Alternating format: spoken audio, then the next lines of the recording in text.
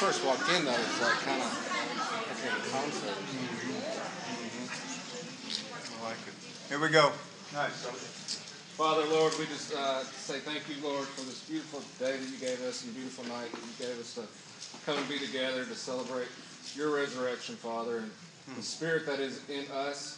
Lord, I just pray that each and every one of us realizes that power, takes it out into the community, and just blesses everybody. We love you, Lord. Thank you for this night. Amen. Amen. Yeah. Thank you. All right, I want to start out and read this verse to you.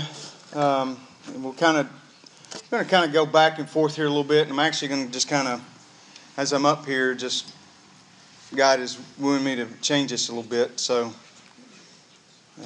bear with me. Hebrews 10. If you want to look at a screen or your book, you can open up to Hebrews 10.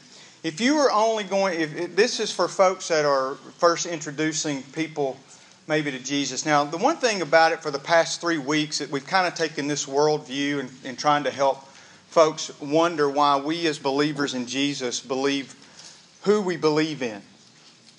All right? Because for so many times, a lot of times when we walk through life, we know the answers to particular questions that people will ask us. But then if someone were to dig in just a little bit deeper and say, well, why do you believe that? Then a lot of the Christian culture just kind of flees. Just says, well, let me go get the paid guy and let him answer that. And that's not what they're wanting. They're wanting to know from you on a Monday or Tuesday at work, why do you believe? And who you believe. It's not what, it's who. You got to get that. It's not a what, it's who. Okay? And so if you were living life with someone and they said, well, you just introduce me this thing of Christianity to me, let them read just Hebrews 9 and 10. Just go ahead and just start there and just read that. And then it's just a neat summation of the old. And it brings it through the new to Christ and how Christ fulfills all the old. And then sets a new tone for life. Okay? And so this is in Hebrews 10 and it's in chapter 10, verse 9, and it says, then he said, look, I have come to do your will. He cancels the first covenant in order to put the second one into effect. And what he's saying, the old is going to be gone. It's going to be canceled. Jesus is coming. I'm fulfilling all of that. Everything that you've done for years and years and years is coming to fruition through me. And I am about to do that. Therefore, that is going to be obsolete. And the new is living in me. It's huge. Don't drag the old into the new. He's fulfilled that. If anyone starts to try to whoop you with that, you can just tell them time out. I'd like for you to go read Hebrews 9 and 10.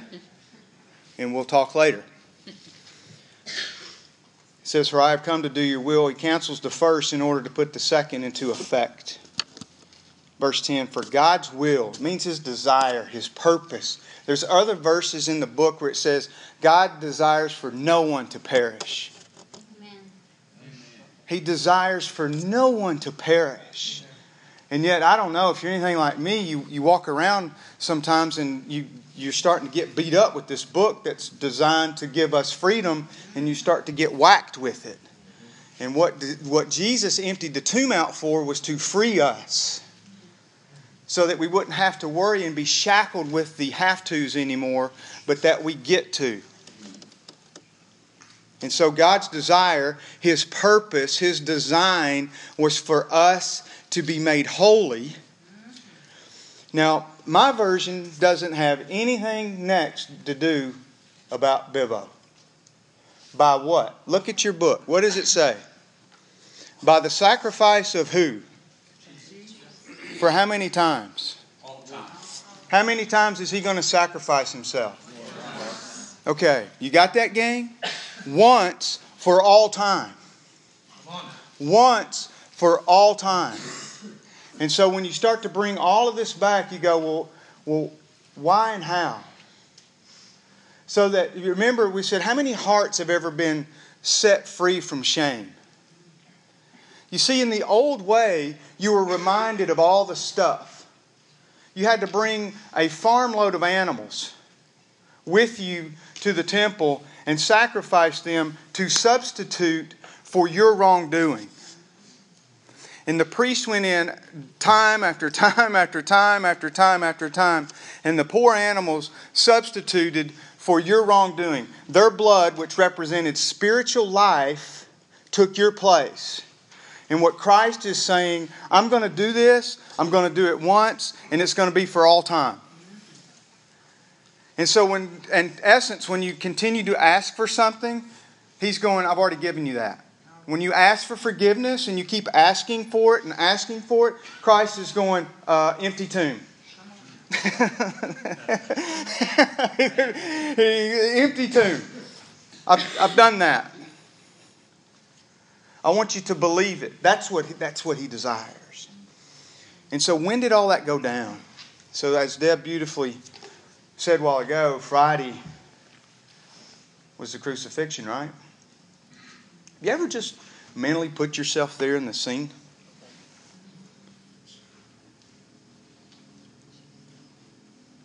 Have you? You ever wondered? You followed Him for 3 years? What if you were Judas's buddy?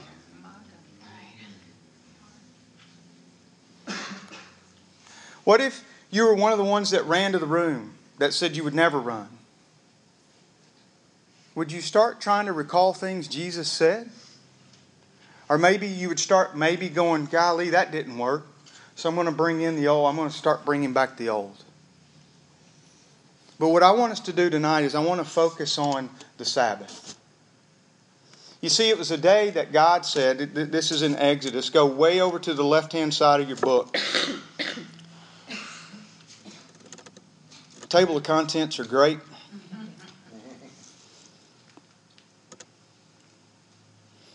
Exodus chapter 20, verse 11. For in 6 days the Lord made the heavens, the earth, the sea, and everything in them. But on the seventh day He rested. That is why the Lord blessed the Sabbath day and set it apart as holy. Which means He just wants that reverent. He wants it sanctified. He wants it set apart. He's dedicating that day to rest. Exodus 31, verse 13. This is God. It says, tell the people of Israel, be careful to keep my Sabbath day, for the Sabbath is a sign of the covenant between me and you from generation to generation. Here's the reason why it's given. It is given so you may know that I am the Lord who makes you holy. You see, a lot of times we start thinking it's whatever we do that keeps us in good standing with God. And from when God blew life into us, it's all been on Him. I'm the one that makes you holy. I'm God. I know better for you than what you know best for yourself. I blew life into you. And so He's saying, here's a sign. I want you to go about and do your life all the time. But as a sign, I want you to just kind of chill. I want you to rest. I want you to rest mentally from being in good standing with me. I believe that would have to be a piece of that for me if I lived in that time. Because I'm constantly reminded of the things and the animals that I've got to go and take and sacrifice and just wonder, God, am I okay with you? Remember? There's doubt. So He goes on and He creates this sign. One more sighting of that. It's in Ezekiel. You don't have to go there. It's in chapter 20. He says, and I gave them my Sabbath days of rest. Here it is again. As a sign between them and me. It was to remind them that I am the Lord who had set them apart to be holy. Verse 20, we're going to skip down. It says, and keep my Sabbath days holy, for they are a sign, there it is again, to remind you that I am the Lord your God. And we've said this often in here, if we were to drop you in like Des Moines, Iowa, and there were no places like this, and there were none of these. And we said, we want you to find folks that love Jesus. What would the signs that you would be looking for in order to sniff people out that were like-hearted like you? I want you to think on that. What are the different signs that you would look? And one of these that God set up originally, He said, this is a sign to let everyone know. Because you got to remember, gang, the folks that were following God were surrounded by people that did not follow Him. And yet they're saying, this is what I'm going to do to let the world know that I believe God knows best for me. Does anybody in here remember that comedian Bill Engvall? Remember him? Anyone? He goes, here's your sign. Remember that? You know, he was the one that he said that a lot of people really should have this sign on. I don't really like this word, but it's Bill Engvall that said it. So he said some people ought to have a sign on it that says stupid. And he said, you know, it's like one time when he drove up and he had a flat tire and the guy came out and said, you got you a flat there, don't you? And Bill said, no, the other three just miraculously blew up.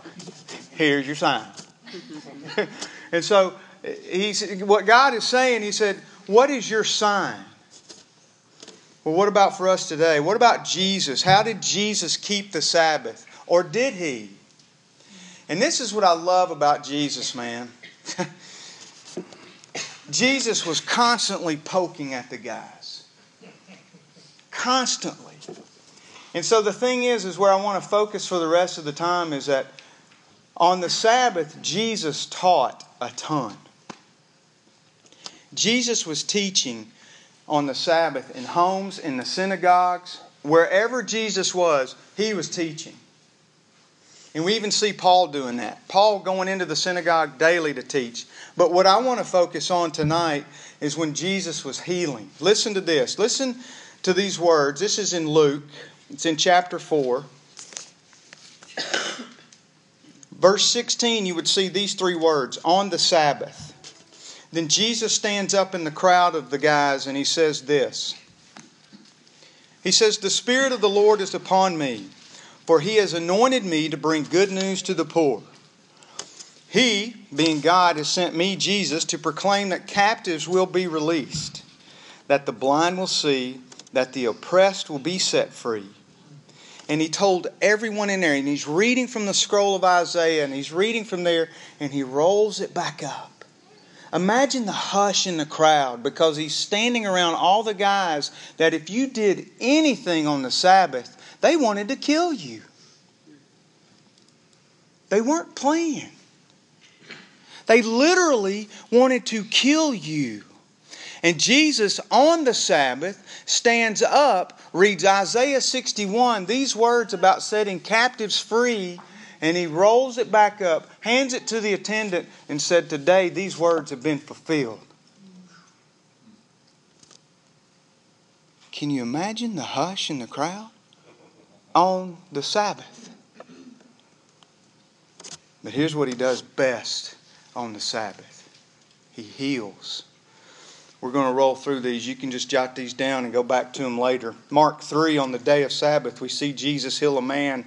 And He asked the boys, He asked the guys that were around Him, the ones that were keepers of the law, the ones that made sure you didn't do anything on the Sabbath, the one that if you did anything that looked like work on the Sabbath, they were after you. So on the Sabbath, Jesus is healing this guy, and He asks them, is it a day to do evil, or is it a day to save life? The boys sat in silence. Jesus said, here's your sign, and healed the man. On another Sabbath day while He was teaching, a woman doubled over for 18 years, gang, due to an evil spirit in her, is healed that day when Jesus touches her. John 9, several rabbis on the Sabbath are on the scene discussing why a man in their midst was born blind.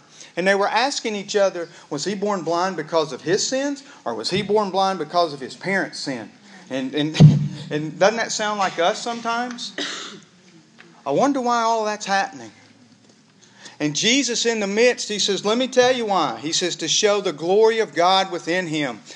Jesus, on the Sabbath, here's His sign to him, places mud on his eyes, tells him to go and wash, and the man was now blind, but now he sees. Right. On the Sabbath. It gets better. There's more. And so what I believe Jesus is doing is turning the Sabbath back into a holy day. See, I believe He keeps poking them in the chest to say, remember your heart. Where's your heart, fellas? You've lost your heart. You've lost the purpose of God. You've turned this thing back around about being about you instead of being about the Lord who makes you holy. Where's your heart in this? And he just keeps poking. And so yet on the Sabbath, Jesus is dining. I love him. He's in the house of the leaders of the Pharisees. These are the guys that are going to get him, they think. And he's sharing a meal with them. And there's no boy that walks in and his arms are swollen, legs, and it's known as dropsy. I'd never heard of that. And he comes in and he asks the old religious cats one more time, is it a day to heal? And the boy sat in silence again. And Jesus said, here's your sign. And healed him. And Jesus continues to heal. There's another sign, and it's over Jesus' head. He's on the cross. And that sign reads, Jesus of Nazareth, the King of Jews. And it's written in languages that other folks would be able to recognize as they walk by. Was it written for mock, or was it written because he believed it? I don't know. I'm sitting in a room full of folks that believe it. Maybe you don't. Maybe you would have been one of the guys that walked by him with that sign over his head that says Jesus of Nazareth, King of Jews. And then maybe you would have started asking folks that did believe it. And so what's the sign? And so here's the thing. It's the Sabbath. Now guys, this is where you got to hang in here with me. The Jewish calendar is counted different than it is in our day. Okay? It goes, sundown is about to hit, right? Sundown is about to hit. We're in the Sabbath. We're on a Saturday, okay? But when the sun goes down, it starts Sunday. So go back to Friday. Jesus is crucified, and when you read the Scripture, they only have a few hours to get Jesus off the cross, get him ready, get him shrouded, by the way, in white linen. Oh, and by the way, for those that believe, that's the same wardrobe you're going to be wearing. It's kind of cool. And so they put him in white linen. It's royalty. And so Joseph of Arimathea says, hey, I got a tomb. It's mine. I'm going to give it to him. He can have it. Just can we get him down? And the leader said, yep, go do that. And so they just literally have hours to get him in there so that they can observe the day of rest. And they do it. They roll the stone over it. They even put guards in front of it. And what I believe happened in that moment, that Jesus was on a mission. Jesus knew at that moment that when he was put in there, then here's the words, that this was done late on Friday afternoon, the day of preparation, as the Sabbath was about to begin. And so here's what I want you to think about just for a moment. Is that we're sitting in the Sabbath. And the rest of the world at that time is thinking Jesus is just laying in a tomb dead.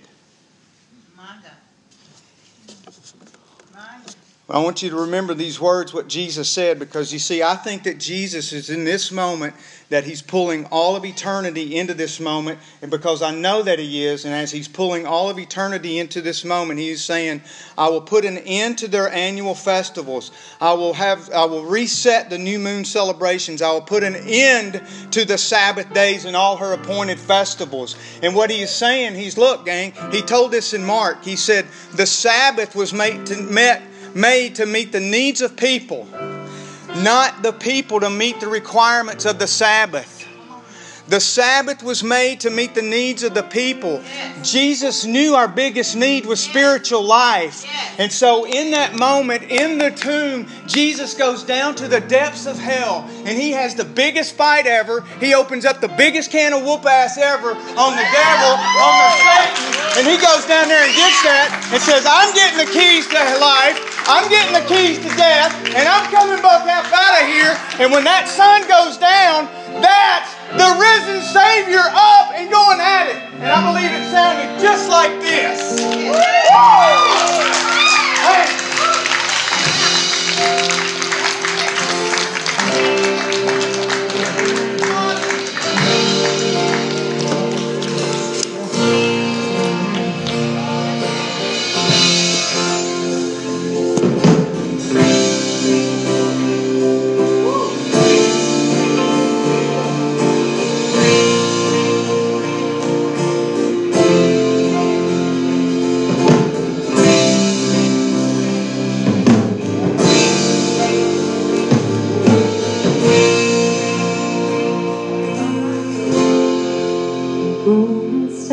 stars they lit, the morning sun was dead, the Savior of the world was fallen.